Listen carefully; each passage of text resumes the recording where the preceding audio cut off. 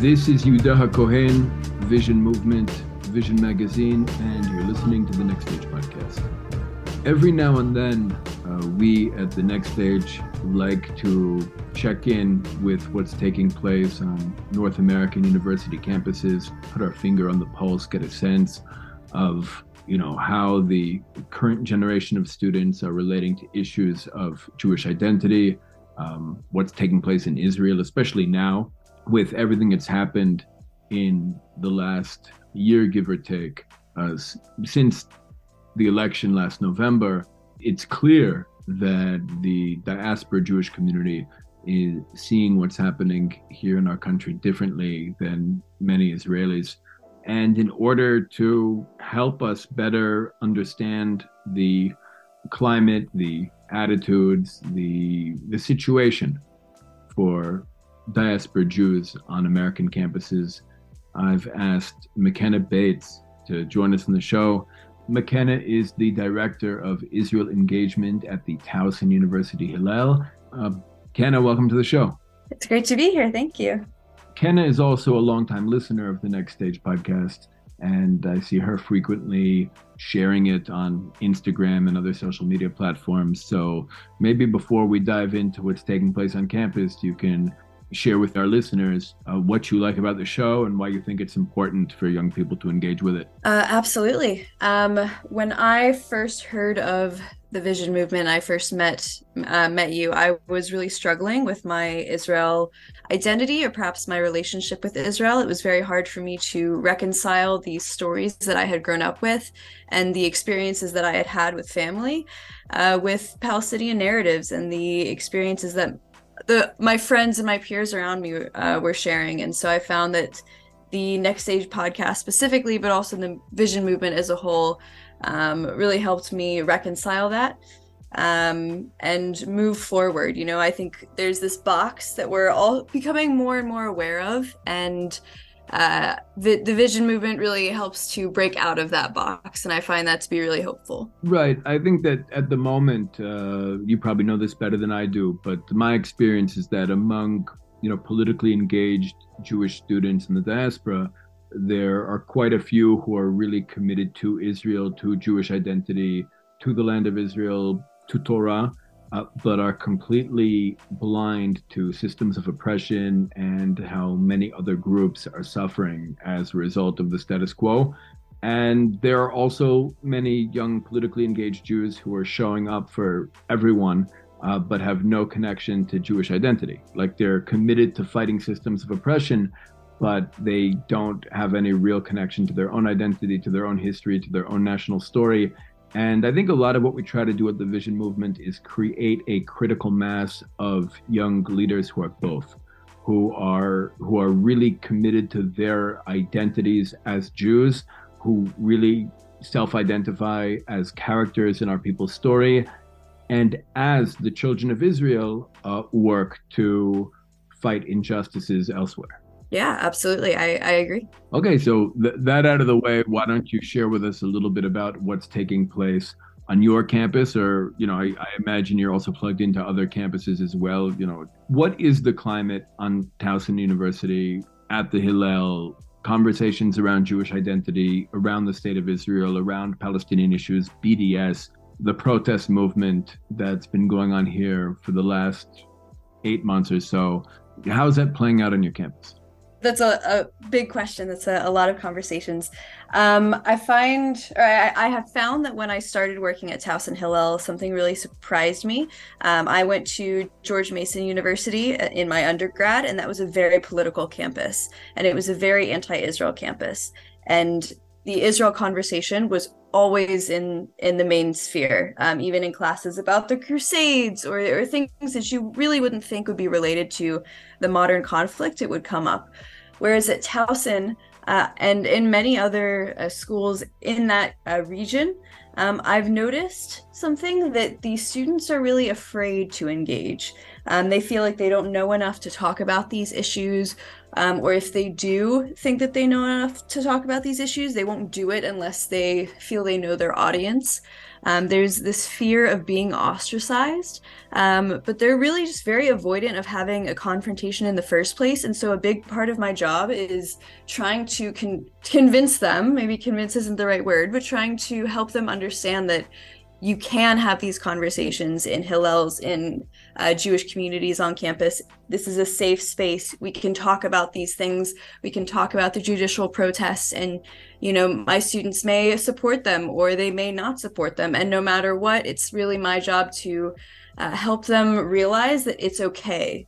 I find that with social media, and especially after the big social media storm in May 2021, where everyone was posting their opinion on the Israeli-Palestinian conflict, my students really feel that there's a black and white to everything. And it's really hard to show them that no, there's gray. You can disagree with your friends, and that's okay. It doesn't make you a bad person. And that's something that I've noticed has really increased. It was a small problem when I started working at Hillel in 2020, and now in 2023, it's a bigger problem. Okay. Any solutions? I think normalizing disagreement around the Israeli-Palestinian conflict is really important. I don't personally hold stock in J Street's vision, but I have sent students to J Street conferences so that they can see Israel professionals other than me struggling with things that have to do with Israel. So they can see that we don't have to agree with everything the government does to still support the idea of Israel existing, of the Jewish people existing. I've also found that when it comes to Jewish identity, a lot of the leading voices in Jewish identity are liberal Zionists on Instagram or on Twitter.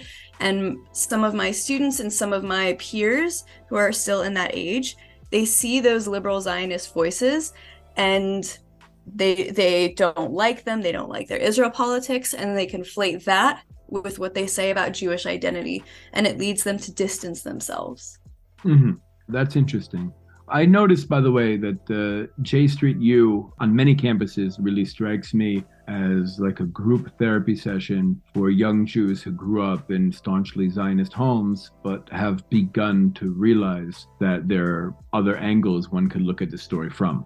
Absolutely, absolutely. I think I wrote about this in a piece maybe a year or two ago. I called it Cherry Tomato Advocacy is a No-Go.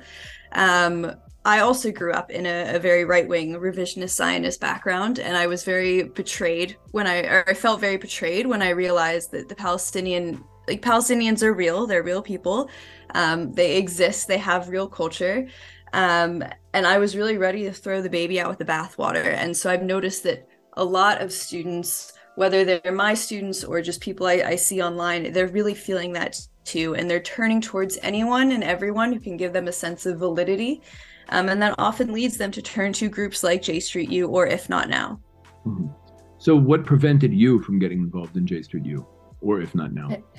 It was actually you. I was on a right-wing Israel advocacy trip because it was free, and I was really, really struggling. I just wanted to be able to have some sort of Israel critical conversation without the other person making me feel like I hated Israel. The extreme defensiveness of Israelis or of older generations of Israel advocates was really entrenching my feelings of betrayal. And I remember you gave a session where we just argued with you about Israel, and it was very refreshing to just have that experience and to not feel like I was having some sort of identity crisis over it. Okay. Well, I didn't realize that, but you're welcome. And thank you for sharing that with me. It's good for me to hear also. Any positive feedback I get is very encouraging and helps me keep doing what I'm doing. But that's actually very encouraging, because I think that there are many Jewish college students out there who reach the point you described, that they can't approach the Israel conversation the way older generations of pro-Israel Jews approached it. And they don't want to feel like traitors either. And they're still Jews, and they still have emotional connections to Israel in many cases. But they want to be able to deal with the realities of Palestinian identity, Palestinian suffering, and even to a certain extent, the way in which Zionism contributed to that suffering, without discarding their identities. Although I do think there are, even in Israeli society, I think there are certain groups or tribes within Israeli society that are better equipped to engage with Palestinians and their identities and narratives than others. Like, for example, I think if those more deeply connected to their own roots, those who are really connected to Jewish identity and Jewish history and our aspirations spanning thousands of years, were to really confront Palestinian identity and the Palestinian story in its rawest form, I don't think those Jews are really in danger of losing themselves, losing their identities. I think they would still be committed to advancing Jewish liberation while simultaneously trying to make space for Palestinians. And in fact, that's probably what happened to me. Whereas if you see, certain Israelis from maybe Gush Dan, Tel Aviv more specifically, or even Hasbara people in the diaspora, like Hasbara type Jews in the diaspora, who really need Israel to be like the good guy in a kids movie in order for them to like maintain their commitment and solidarity with Israel. I think those Jews are actually in a lot of danger of losing themselves, losing their own identities if they were to accept the Palestinian story. So it's like safe. That's the irony. I think, the Jews living in the West Bank are actually the Jews best equipped to really confronting the Palestinian story and ultimately doing something about it. Whereas I fear that if Jews less connected to their identities, their roots, their national story were to engage with that Palestinian narrative, they would ultimately just become anti-Israel. Yes, and I have seen that play out. I think I have found that I keep using the word students. I have found that Jewish young adults who are more progressive tend to believe in this weird form of Jewish exceptionalism where we can't do anything wrong and we can never have done anything wrong. And I see it very well reflected in progressive Zionism and liberal Zionism, and also like within the reform movement as well. And I think that really leads them to become anti-Israel, as you said, when they can't come to terms with this fact that we're not perfect. We have done bad things and we have to grow and move forward with it.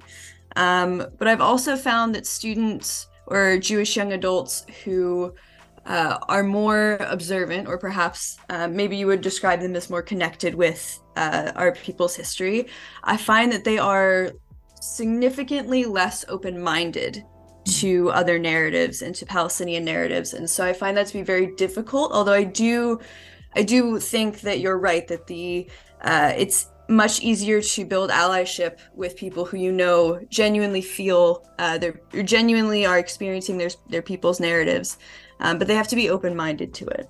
Yeah, for sure. Like I've noticed that usually when students get involved in J Street U, that's not their destination. That's really just a way station.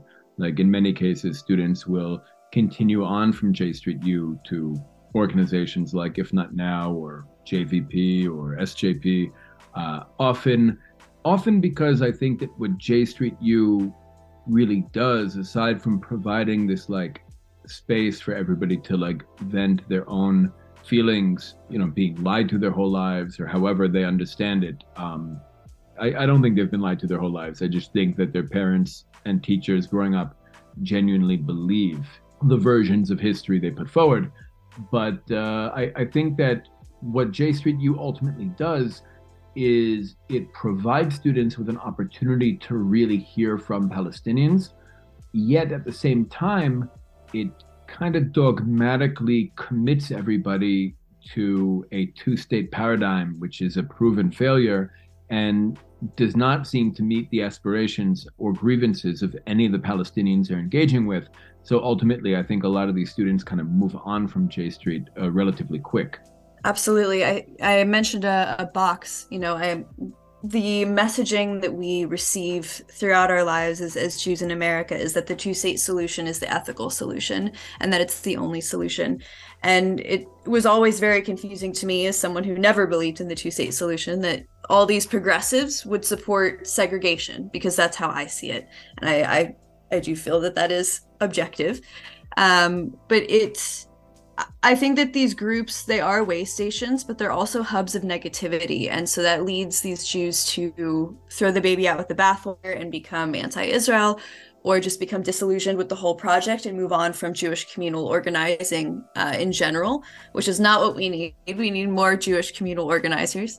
But they're very much hubs of negativity.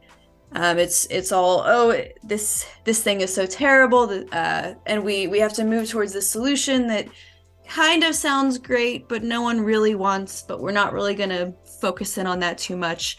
And it leads people to feel really horrible about themselves and really horrible about likely their family members who live in Israel, who they may have met on Birthright for the first time or have met on FaceTime or something like that. And I think it can wreck families apart. Yeah, I mean, I don't want to be too critical of other organizations without, criticizing our movement as well.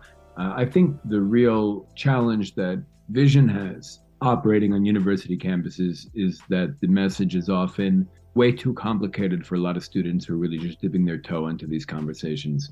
And it's often too much of a paradigm shift for a lot of people, especially, American Jewish students. Yes, I think that's a good point. I have often found that when I'm engaging with my students about these issues, they're looking for a simple answer. Because as I said, social media, everything is either black or white. You're either right or you're wrong. Mm-hmm. And all the people in your friend groups, they all need to be right, and you need to be right with them, all in the same line. And so I found that sometimes when I've told my students, Israel is 75 years old, when America was 75 years old, it was about to enter a civil war. And I'm not saying that Israel is going to, but I'm saying that Israel's still very young. We're still figuring it out. We have time to figure these things out. They're very uncomfortable by this, which is odd to me because I find this very hopeful. But they're uncomfortable with the idea that we don't have an answer yet. These things are very complicated, and it's okay to feel that. Why do you think that makes people uncomfortable? That's a good question. I think that I think it's confusing, I think, to Jewish young adults when they find perhaps like a political icon like AOC who says all the right things except on Israel. It's in these social media bites, everything is 140 characters, or it's a small Instagram post. I think the infographic is dying out, but you could say it's an infographic. It's a small bite of information, a small sound bite. And so I think with, I keep hearing it on social media, but with the increase of the use of social media as a primary news source, especially TikTok, but with the use of social media as a primary news source for young adults, I think that they are kind of trapping themselves in. They're decreasing their attention spans to where they really expect that everything is a simple answer.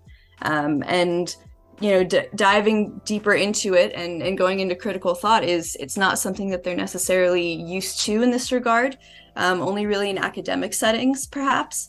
And I don't think that they're really used to looking at the world and world conflicts in such an academic lens.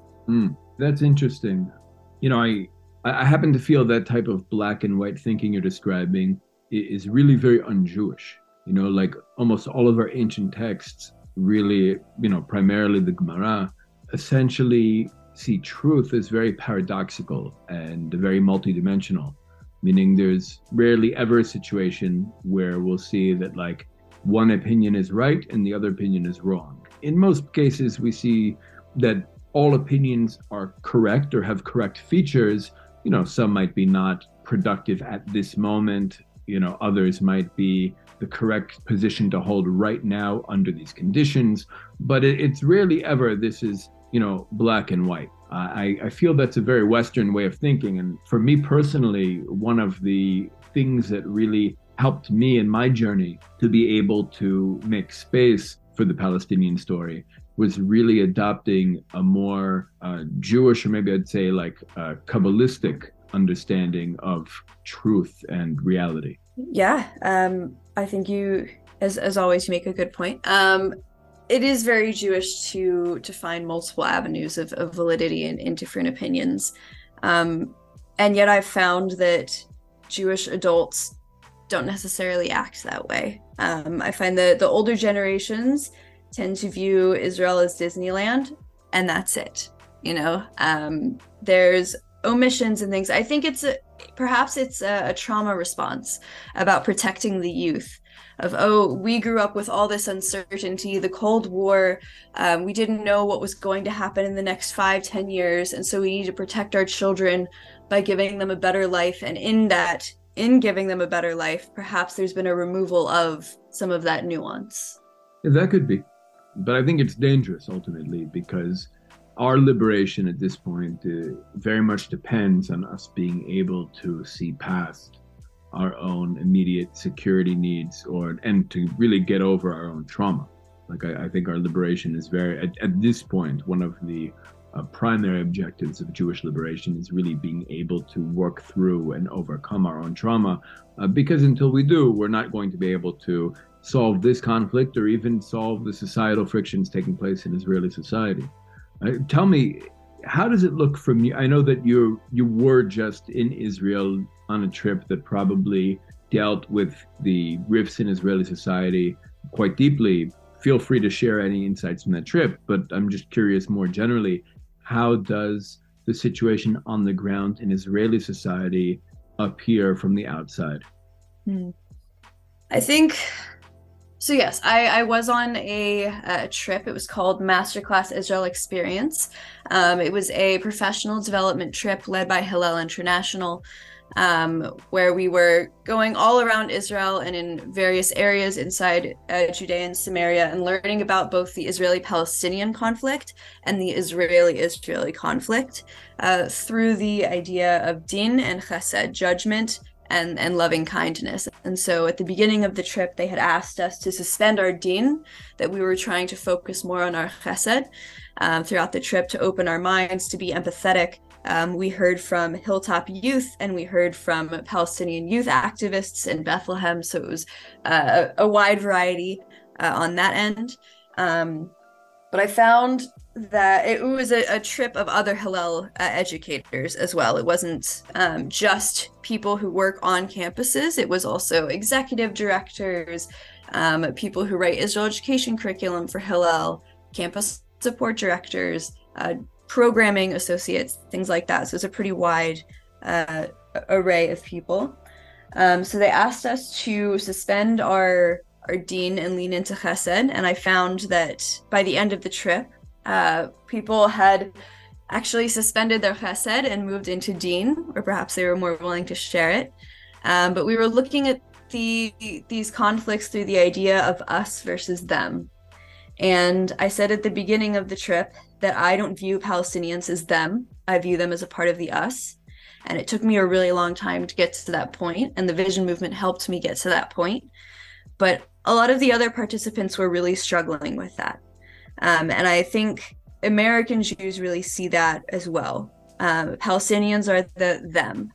Even for people who are involved in JVP, and if not now, Palestinians are them. They're still the other.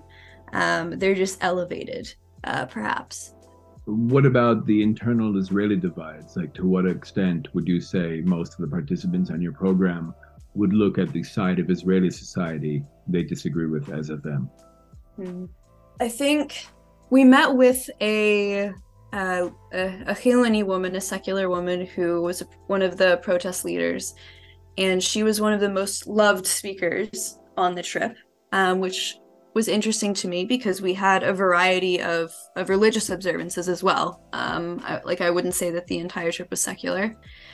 And she said during her lecture that she was giving us that she didn't see a reconciliation with the more religious sects of Israeli society, and that she wanted a separation. She wanted a canton system.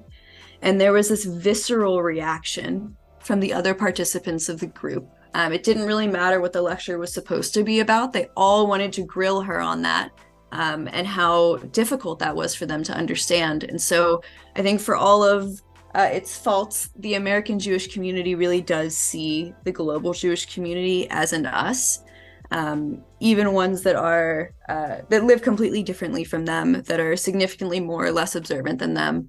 And I have found that the American Jewish community's acceptance of pluralism is something that Israel can actually really learn from.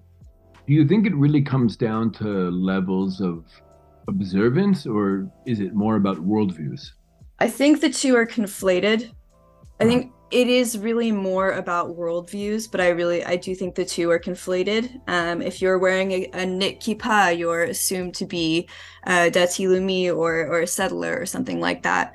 And that's, I think, a high level assumption, perhaps. My partner works in another Hillel, and when he was joining, they asked his other staff asked him, like, what would you do if you met with a student who was really put off by your kippah and thinks that you're, a conservative or something like that because you're wearing a religious symbol. And he was taken aback by that. And I I don't know. I have found that my students, at the very least, don't make those assumptions, but I think that has to do with the diversity in Baltimore. I don't think that that is necessarily the average.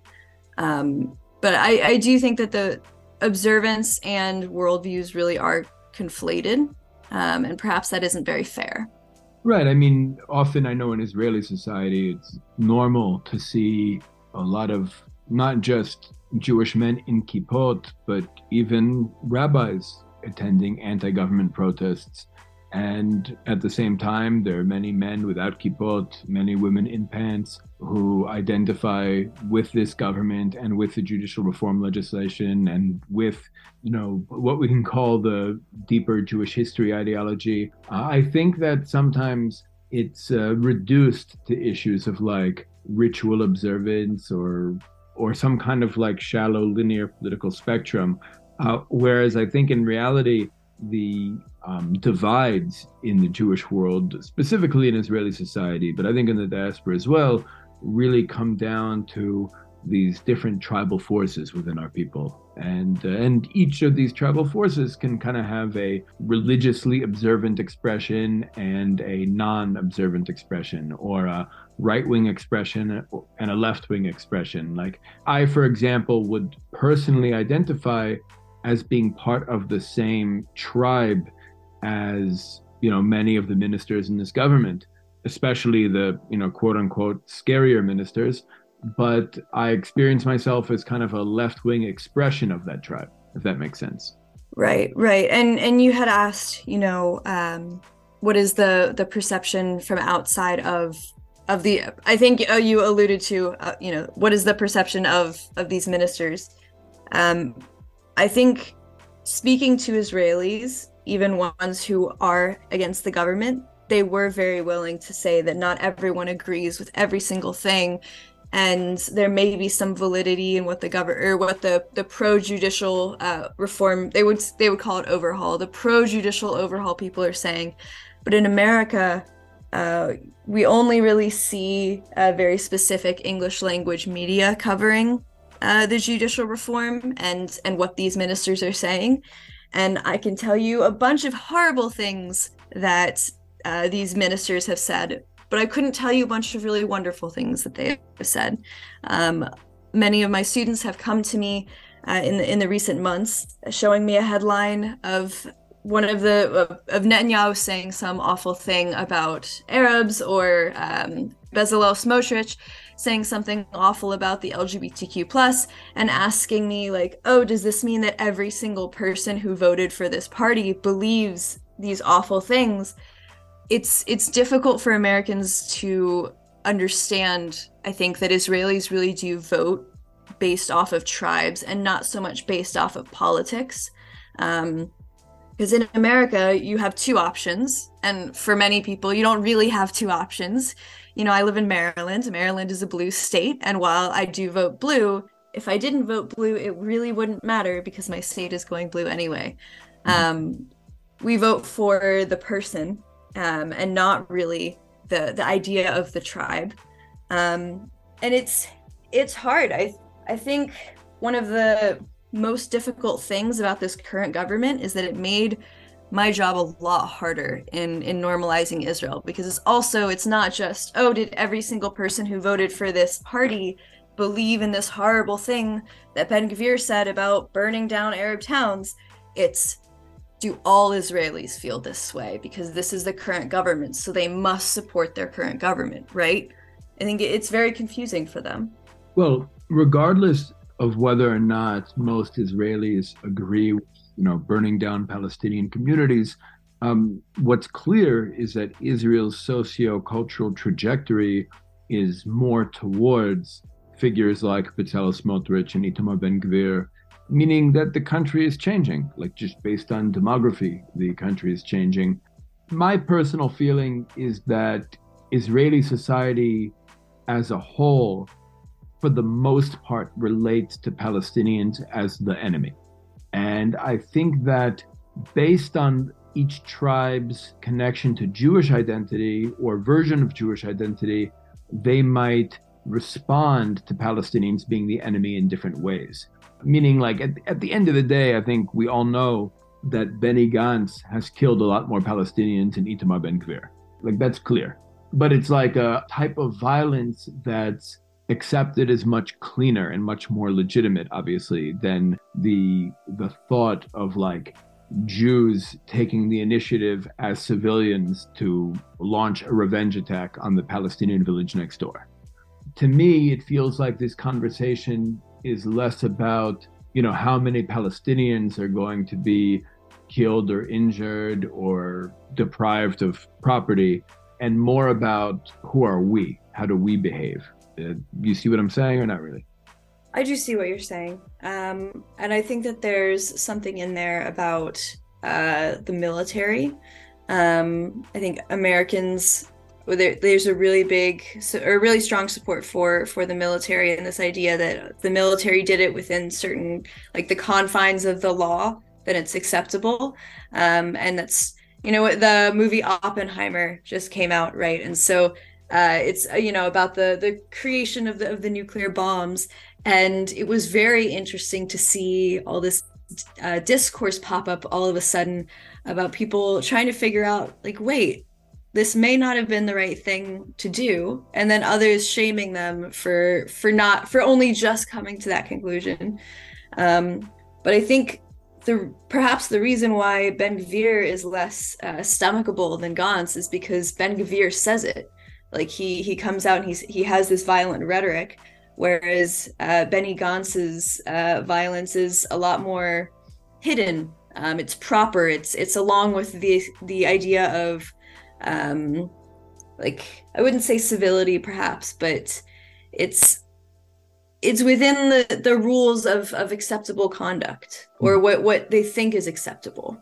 To be clear, I oppose vigilante violence largely because I think it undermines the authority of the state. Like, I look at the state of Israel as the vehicle through which the Jewish people collectively fulfill the mitzvah of possessing the land.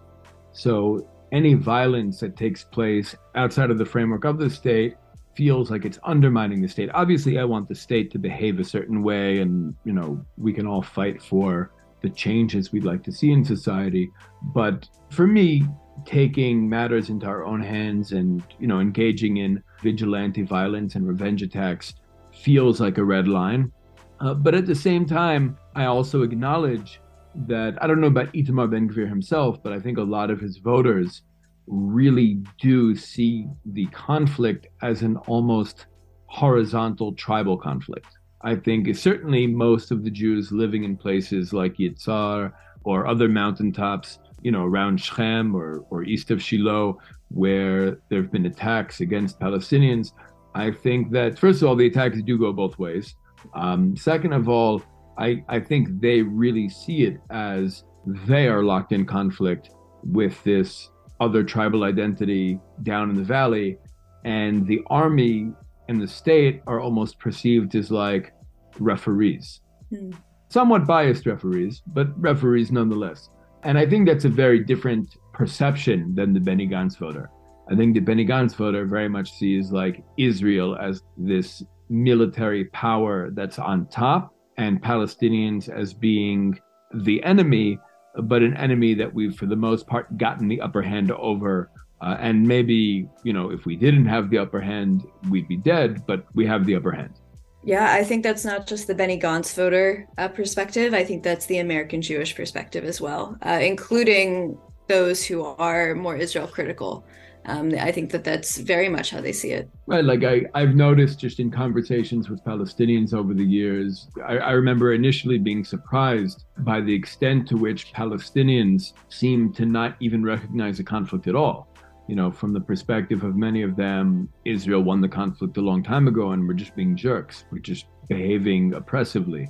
Whereas to the vast majority of Israeli society and probably most diaspora Jews as well, there is a two-sided conflict that is still ongoing. Yeah, a two-sided conflict that's still ongoing. I think yes. Something that I have noticed is that both sides, and I don't like to use the word sides because again, I do view Palestinians as a part of the us, but both sides act as if they're at war, but they won't admit it. And I think that this is actually a framework that has helped some of my American students to understand why settlers would go out and slash tires after some like one of their friends was shot at or something like that. But I also think it's important to mention that I think most people, and I say people, I mean Jews, but I think most people who interface with the conflict are not as well educated on everything that happens. You said that, price tag attacks go both ways, and I know this because I obsessively read Israeli news, but a lot of the people I interact with really don't. They hear about a Palestinian kid being killed in a fight, or they hear about the terror attack that happened in Nahalet Benjamin the other day, but they don't really hear like what actually happens on the ground every single day in between these two groups. Right, the extent to which it is tit for tat in many regions, but obviously the Jews do have the upper hand only because we have the army to back us up. And in Judea and Samaria, in the West Bank, the army is essentially in control, and it's our army. And even if the higher level commanders are sensitive to public perception and want to be even handed, often the low ranking soldiers on the ground are very clearly on the side of the Jews. Yes, I think it's the backing and protection of the army. But I think it also really does simply come down to having weapons or not, or being allowed to have weapons. This is really displayed in how like CNN or AP News covers tit for tat violence between settlers and Palestinians as well. I think there's always a teenager with a gun on his hip shown, or a soldier with a big gun shown up against a Palestinian who's armed with only a rock. And I don't think the answer is to keep giving people more guns. But I do think that they see that there's an uneven power dynamic there. Right. You seem to like that word settler a lot, huh? We've just been using it a lot in the past week, not in the sense of, everyone who does that is like a colonial settler, but just in the sense of like we all know when we say settler, we mean someone who has moved across the green line. I actually generally don't try and use those terms. But with my students, I teach a Israel education like learning cohort in this semester, and something that I say in my first class that I teach is that I will use any and all terms just so that the students will get familiarity with them. So if I'm talking about the apartheid wall, they know I'm also talking about the separation barrier. And so when they go and they talk to other people about these things, if they hear the words apartheid wall, they'll know what they're talking about, because that was an issue that I experienced. I didn't know what people were talking about when they said occupation or like checkpoints or things like that. I had this weird idea in my head of, they think it's occupation, like having a passport is occupation. That's not what Palestinians mean when they say occupation. But I do try and use a variety of terms. But no, when I say settler, I'm not trying to say that anyone's like settler colonialism or anything like that. Right, although, there's a discussion to be had there. But yeah, for the most part, I guess I'm comfortable saying West Bank Jew. Sometimes I like the term Judean, but really, like West Bank Jew, I think is the most like accurate and neutral term. Yeah, the funny thing is, there are a lot of Israelis who might call themselves settlers when speaking English just because of their lack of understanding English leads them to think that's just the term for themselves. Like it's just like what people call them, so they call themselves that, which is really, it's a word that has deeply negative connotations, basically saying they have no right to be where they are, or their presence there is somehow immoral or unnatural, like the, I guess, white people in North America. But they use that word just because that's what they hear everybody calling them in English all the time, and don't realize that it carries negative connotations. I think that's very true. I think that's what many Americans think, and many American Jews think of when they think of settlers. But we just spent a long time with people who would call themselves settlers. I think for that language barrier reason that you mentioned, and they're just living on a hilltop or a mountaintop. They're not like they're not moving into the bones of a recently evicted Palestinian home or anything like that. But that's certainly the perception. Fear and anger, it gets clicks, and clicks get advertisements, and advertisements get money and profit. And so there's it's only incentivized when we spread incitement and such simplified versions of each other's stories. Right. I often say that among the Jewish communities in the West Bank, there are two inverted spectrums. I think there's a spectrum in terms of to what extent Jews are living according to settler colonial structures. And there's a spectrum in regards to how violent or how much, Jews from certain communities might engage in violence against Palestinians or even against soldiers in some cases. And these two spectrums are really inverted, meaning the most settler communities in the West Bank, I'm talking about Efrat, Alon Shvut, Neve Daniel, Elazar, essentially Gush Etzion minus Batayin, they're the least likely to be violent, but they're also, the most blind to the gritty realities of the conflict and the extent to which they're monopolizing natural resources or infringing on the freedom of movement of other people just with their presence. I think they're just blind to it. Whereas those who are the most violent are not really living according to settler colonial structures at all, but they see themselves as responsible for their own security. And they don't hide behind like a fence with an army unit around the fence, but rather see themselves as responsible to make sure all of the Palestinians nearby are afraid to mess with their village. Absolutely. Absolutely. I've heard it said many times that, oh, you can go to Gush Etzion. It just feels like it's Israel. It doesn't feel like you're in the West Bank at all. I've heard that a lot. Something one of our trip facilitators mentioned was a story of meeting up with a Palestinian advocate in Gush Etzion, and her taxi driver wouldn't actually drop her off at the junction because he was afraid of the soldiers, and so she walked a couple hundred meters with her hands up in the air towards the junction so she wouldn't get shot. And it's very sad to hear, but we visited a real like hilltop settlement or a hilltop outpost last week where there were like 4 or 5 teenagers living in a truck, like a tent attached to a truck, barely with any electricity. I think the only like cooking utensil they had was a grill, and they're not being protected by the IDF. There's no soldiers with guns bearing down on anyone who comes near them. It felt actually quite labor Zionist in a way, but it felt a lot less inflammatory than Gush Etzion, which is really not, it really does not go with the narrative, the media narrative of, oh, it's the obstacle to peace is the settlements, it's the hilltop youth, it's all these things. I think it's pretty clear the obstacle to peace is the occupation. You want to define that word? Because people might hear one thing and you might mean another. Absolutely. I think, and I'm hesitating because it's difficult. It's difficult to explain. I think it's definitely one of those things that when you're there and you see it, you're very clear, like, oh, this is the occupation. You go to Bethlehem and you see the giant wall and the watchtowers and you see this intense traffic caused by it. You say, oh, this is the occupation.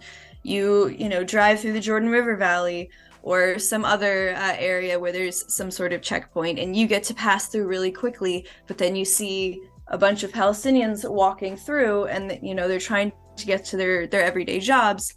you say, oh, this is the occupation. I think I don't think it's just this, but I think this is perhaps an easy definition.